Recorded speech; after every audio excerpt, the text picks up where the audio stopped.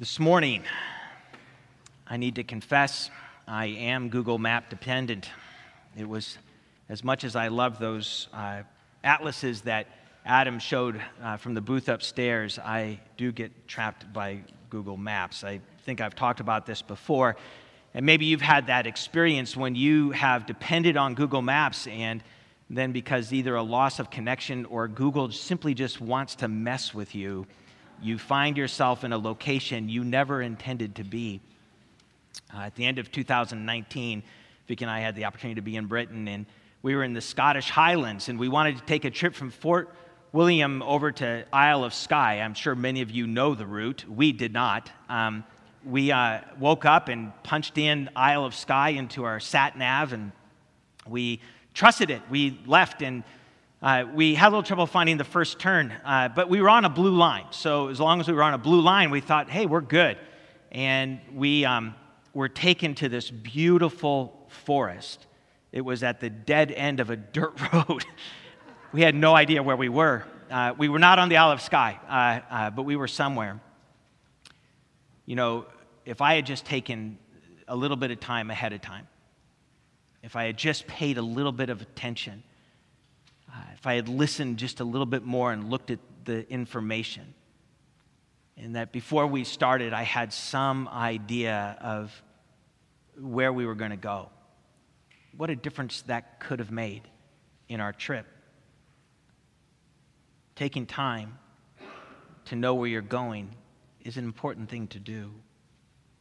Last year, as we stepped into the year, we had the elders do what they have been doing for a while, that they, through prayer and community and sharing with each other, they discerned that what was important for 2021 is that we would focus on the fact that we belong, that each one of us, that we could say, I belong to Jesus, in the midst of a culture that has quite a bit of division going on, even division within our own congregation, in the midst of isolation we were experiencing because of the pandemic, that it was important for each one of us to say, I belong, that the thing that unites me is that I belong to Jesus Christ, and I belong then together with everybody else that belongs to Jesus Christ.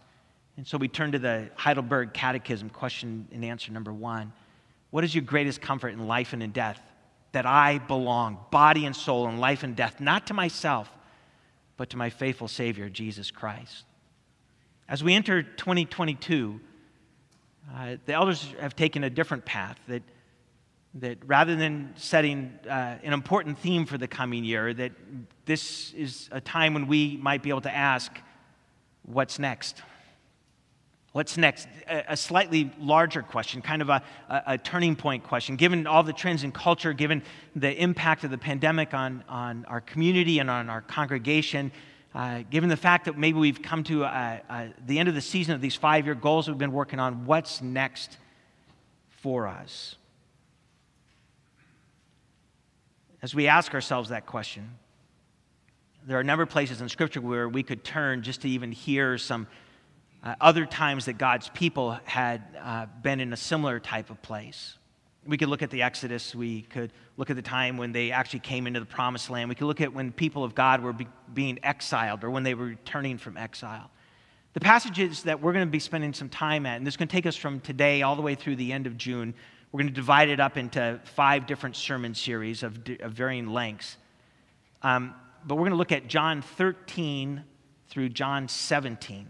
John 13 through John 17. This is a time in this upper room encounter where Jesus is with his disciples and he prepares them for what's next. Well, for today and for the next 2 weeks will be the first of these sermon series. We're calling it The Served, the Servants, and the Sellout. And so today we'll begin with the served. You know, when you go to a restaurant, there are some things to enjoy. One of the things to enjoy is the really good food. You know, that if you wouldn't go to a restaurant knowing that it's going to serve you bad food, I hope not, but if you're going to go to a restaurant, one of the gifts you get is that it's someone else's recipe, and they have hopefully done a good job at it, that they have built a reputation on what they put together and how they prepare the meal for you. There is this taco place in town that Nathan shared the information about it. He found it first. And so, you know where Sterling meets the 74, across from the big mall, and that there's this little taco shop there called Perico's. And I tell you, the tacos and the rice and beans. When we cook refried beans at home, we open a can and kind of dump them in a pot and warm them up, put some hot sauce on it, and we say we have refried beans. Oh my goodness, the food at this place, what a gift to give. But there's something else about going out to a restaurant. When you go to a restaurant, you get served. Somebody else serves you. You didn't have to plan the menu. You didn't have to go shopping. You didn't have to spend the time cooking all of the different pieces of the meal. You didn't have to arrange for utensils and plates. And it's all done for you. They clean up after you. You get served when you go to a restaurant. Well, that's what we're going to be talking about today, is being served. And our text today is John 13, verses 1 through 11. I'm going to encourage you, if you would, go ahead and open up your Bibles. John 13, verses 1 through 11. And we'll take a look at the story as it unfolds here. Hear the word of God. Now, before the feast of the Passover, when Jesus knew that his hour had come to depart out of this world to the Father, having loved his own who were in the world, he loved them to the end. During supper, when the devil had already put into the heart of Judas Iscariot, Simon's son, to betray him, Jesus, knowing that the Father had given all things into his hands and that he had come from God and was going back to God, rose from supper. He laid aside his garments and taking a towel, he tied it around his waist. Then he poured water into a basin and began to wash the disciples' feet and to wipe them with the towel that was wrapped around him. He came to Simon Peter, who said to him, "Lord, do you wash my feet?" Jesus answered him, "What I am doing you do not understand now, but afterward you will understand." Peter said to him, "You shall never wash my feet." Jesus answered him, "If I do not wash you, you have no share with me." Simon Peter said to him, "Lord, not my feet only, but also my hands and my head." Jesus said to him, "The one who has bathed does not need to wash except for his feet, but is completely clean. And you are clean, but not every one of you." For he knew who was to betray him. That was why he said, "Not all of you are clean." May God bless the reading of his word, and may God grant his favor upon us as we spend time under it and in it. All right, so quickly this morning what we're going to do is we're going to set the scene. We're going to watch the action unfold, and then we'll examine the responses. So let's first set the scene. Now, there's been a little bit of hype about this. In fact, people are talking about this day because of the event that's going to take place. Maybe you've been paying attention to the hype yourself. That's right. At the end of this service, our congregational meeting is going to occur. Woo! We have been publishing it in our weekly update. We have been putting it in our announcement sheet. We have told you that it's coming. I understand there's another event that's going on today as well.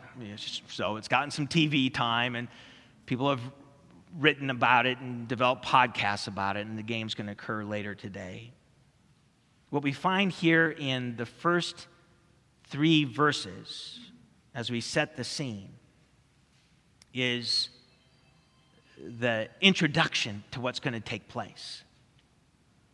The hype, but it's not an overhyped situation. Here's how we are to understand what's taking place in the story of the washing of the feet. Look what takes place in verse 1. Before the feast of the Passover. Maybe you've been in a Bible study that explored the Gospel of John before, and you've been a part of those discussions that looks at how John lays out the timing of that final week and compared it to how it's laid out in Matthew, Mark, and Luke. And that's a great conversation to have. And scholars have written quite a bit about some of the differences that are connected there. for our purpose today, what we want to note is that they are all in agreement that Jesus dies as the Passover lamb. And Jesus dies as the Passover lamb. In fact, if we were to go back through the whole of the Gospel of John, we'll see how John had already addressed all the introduction that he is providing here. In fact, that the introduction in these first 3 verses sums up a number of the teachings that John has already given us before the feast of the Passover. When Jesus knew that his hour had come to depart out of this world to the Father. So we get a sense of Jesus and his knowledge. That he's aware, that he has this awareness of what's taking place at this moment, that the time is upon him, that there's going to be this movement, that he's going to depart from this world and to go to be with his heavenly Father, with his Father. We're told that having loved his own who were in the world, he loved them to the end. There's a sense of completion. Jesus fulfilling his mission. I did find it interesting in Bruner's commentary on the Gospel of John, he mentions that in the first 12 chapters of the Gospel of John, the first 12 that leads up to our section of Scripture, in the first 12 chapters, there's only 6 occurrences of this word love. But when you get to chapters 13 through 17, in the 5 chapters of 13 through 17, that the word occurs 31 times. As the disciples are going to be considering what's next, love is very much a part of that. Let's go to verse 2. We find that it starts with saying, during supper. What this tells us is that this washing of feet is not the typical washing of feet, that it's not the washing of feet that occurs when somebody comes into a home. As Jesus often did, he's being very intentional about his engagement, and he's going to be teaching and revealing through what he is doing. So it's during supper that Jesus pauses to wash feet. In the next line, when the devil had already put it into the heart of Judas to betray Jesus. Even now we're getting more of the scope. That here's Jesus who knows what's going on, who's about set to depart. He's going to go to the Father. He gets up in the middle of the meal, and for us to acknowledge that the devil is in the midst of the work as well. That betrayal is going to happen.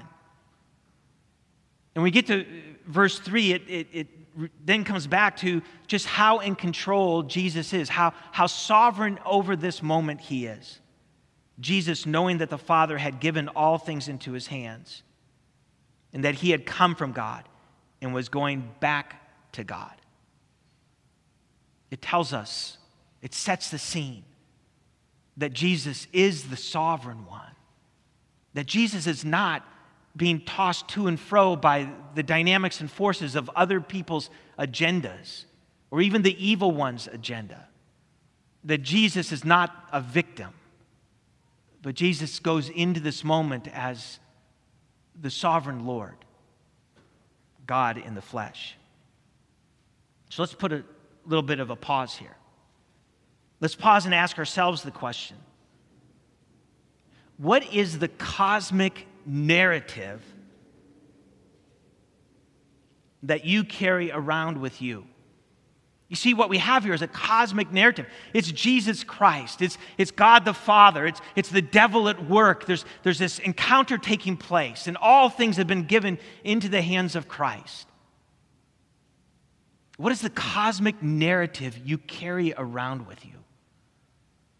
You see, one of the things that's competing against a cosmic narrative all the time are the little workings out of our life moment by moment.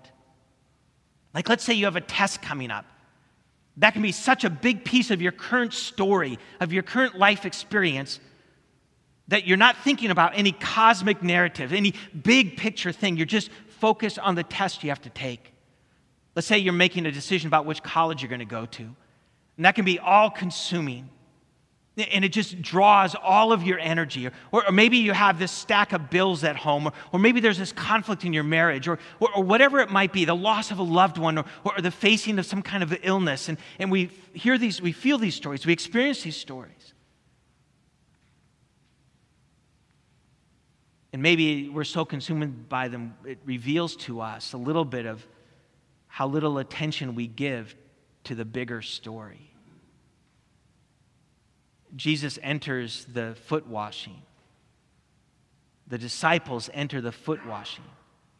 John writes this sometime later, the whole of the church enters the story of the foot washing with a bigger story being played out.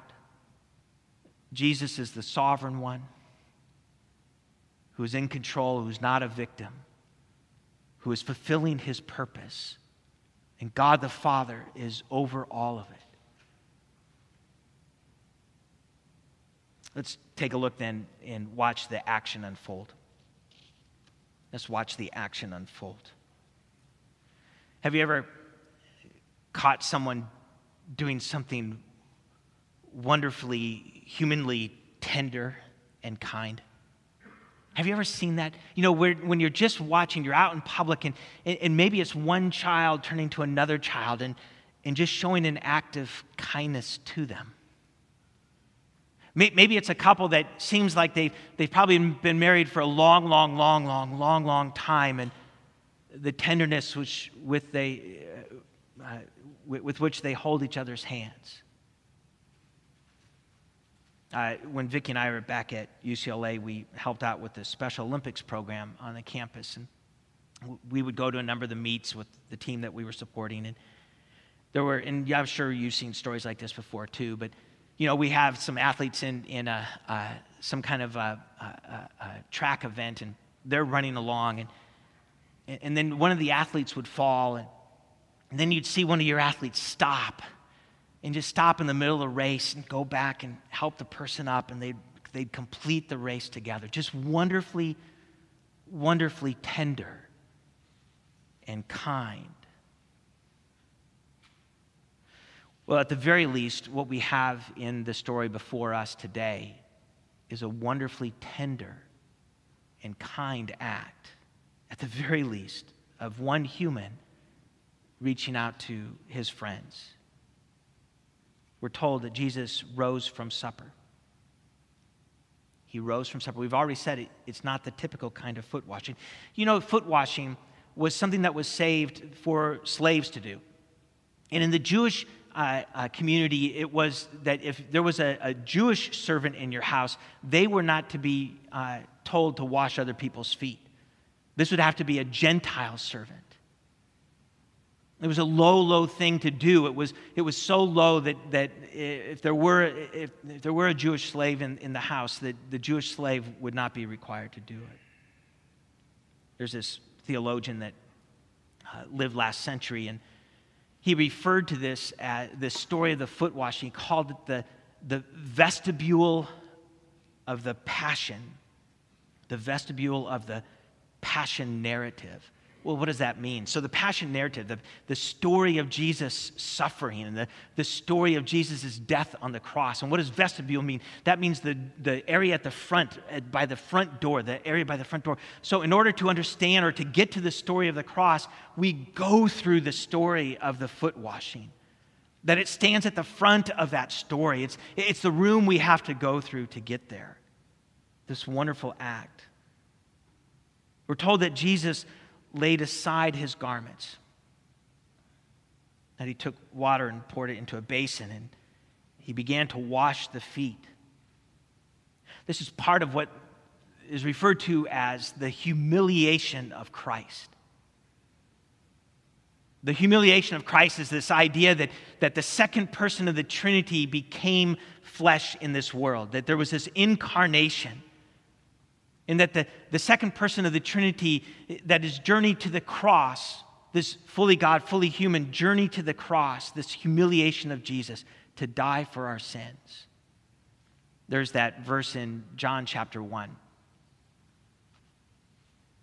And the Word became flesh. The second person of the Trinity became flesh and made his dwelling among us, and we have seen his glory, glory as of the only Son of the Father, full of truth, full of grace and full of truth.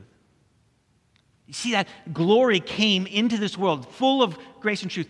Glory came into this world.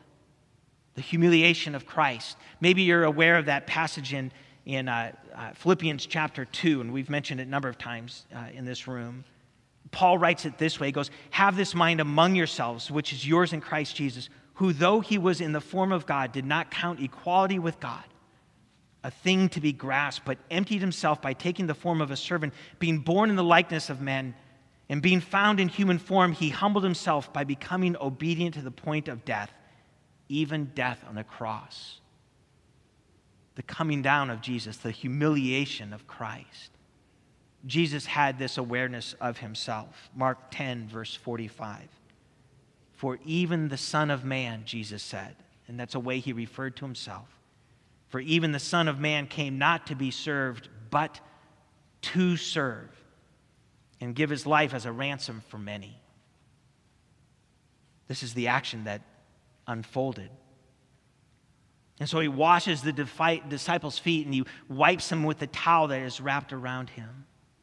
You know, it's so interesting that in our culture, when we have foot washings, you know, that we'll have a gathering at some point and someone say, "Let's do a foot washing here and let's reenact this story. Let's love each other." And yet in our culture, there are a lot of us that go, "You know what, my feet are fine in my shoes. You know, let's just leave them there. That's a good place for them to be." But in the place where Jesus was washing the feet, in that culture that he was in, there was no horizontal embarrassment. There was no sense of needing to hide our feet from each other because people wore sandals all day. You knew people's feet. But this is Jesus. This is Jesus, God in the flesh, who comes and stoops before his disciples and washes their feet. All scholars seem to agree that this act of washing feet points to the cross. Jesus himself said, "Listen, you don't understand this now, but you will. You don't understand it now, but you will. This is I'm showing you what's taking place." So let's pause right here. What daily attention do we give to Jesus' act of incredible love and sacrifice? Is that something that we have simply acknowledged in the past and then kind of put it in a piece of stitchery and put it up on a wall? Or is that something that we just hear in a story and we go about our days? Or we come back to when we feel like we need it, but otherwise it just isn't all that present in our lives? What daily attention do we give to Jesus' act of incredible love and sacrifice? All right, I'm a big fan of Yosemite National Park. Love it. Grew up going to it a good number of times and been to it in a good number of seasons. I love Yosemite National Park. And when you're there in the valley floor and you look across where the stream's running through and these meadows and you got the trees all around you, you look down the valley and you see Half Dome. El Capitan's off to your left. You see Half Dome. And it's just like this awe feeling, this big slice of granite just sticking up there. And I wonder if Half Dome was in your backyard. If there ever comes a point and you just stop paying attention to it. Oh, yeah, I forgot it was there. Yeah, Half Dome. Yeah, we see it every day. We're so tired of it. Something so spectacular as what we see in the fact that Jesus would come and lovingly sacrifice himself, lower himself. If that's watching the action, let's take a look then at the responses. Let's examine the response. And there happen to be two responses. We know that Peter, he first says, you're going to wash my feet? And he goes, Jesus says, yes, you don't understand right now, but you will. And then Jesus goes, no way, absolutely not. The way that the original language is, he could not say it more strongly than how he said it. This should not happen. In other words, he says, my conscience knows better than you, Jesus. See, my conscience inside me knows better than you. I have determined that in this situation that you shouldn't be doing what you're doing to me. My conscience knows better. To which Jesus says, if I do not wash your feet, you have no share with me. In other words, Jesus must serve you. Jesus must serve me for me to be saved, for you to be saved. In our culture, we're so used to giving out the opportunity for others to measure us, for ourselves to measure ourselves, that it's all about measuring. Are you good enough? Do you get good enough grades? Are you going to a good enough college? Do you have a good enough job? Do you have a good enough house? Do you have a good enough car? Do you have a good enough retirement? And measuring, can we maximize? Can we optimize? Can we move forward? Can you perform? Do you measure up? Jesus says, listen, I need to serve you. You need me to serve you. You won't have any share of me if I don't cleanse you. In other words, we talk about it this way, that Jesus' cleansing is necessary. The foot washing pointing to the cross of Christ is necessary for salvation. And so Peter hears this and goes, okay, if that's true, then give me more. Give me the extra dose. Go ahead and wash my hands and my head as well. This turns out being, okay, Jesus, you want to give me that, but I'd like to have more. I'd like to have Jesus plus something. Jesus plus something. Give me more, Jesus. In the way this often works out in Christian life is that we acknowledge the good news of Jesus dying on the cross, but then we say, but you also better have this. You better have a good prayer life too then. I'm not saying anything against a good prayer life, but when we say it's Jesus plus something else, it's that we need more than what Jesus gives through his cross. You see, with the cross, we get everything we need. In other words, people talk about it this way. Jesus' cleansing is sufficient. It's necessary and sufficient. So let's pause here. Let me ask the question 3 quick ways. What is the church's response to the necessity and sufficiency of Christ's act of cleansing? This is what we'll be asking this year.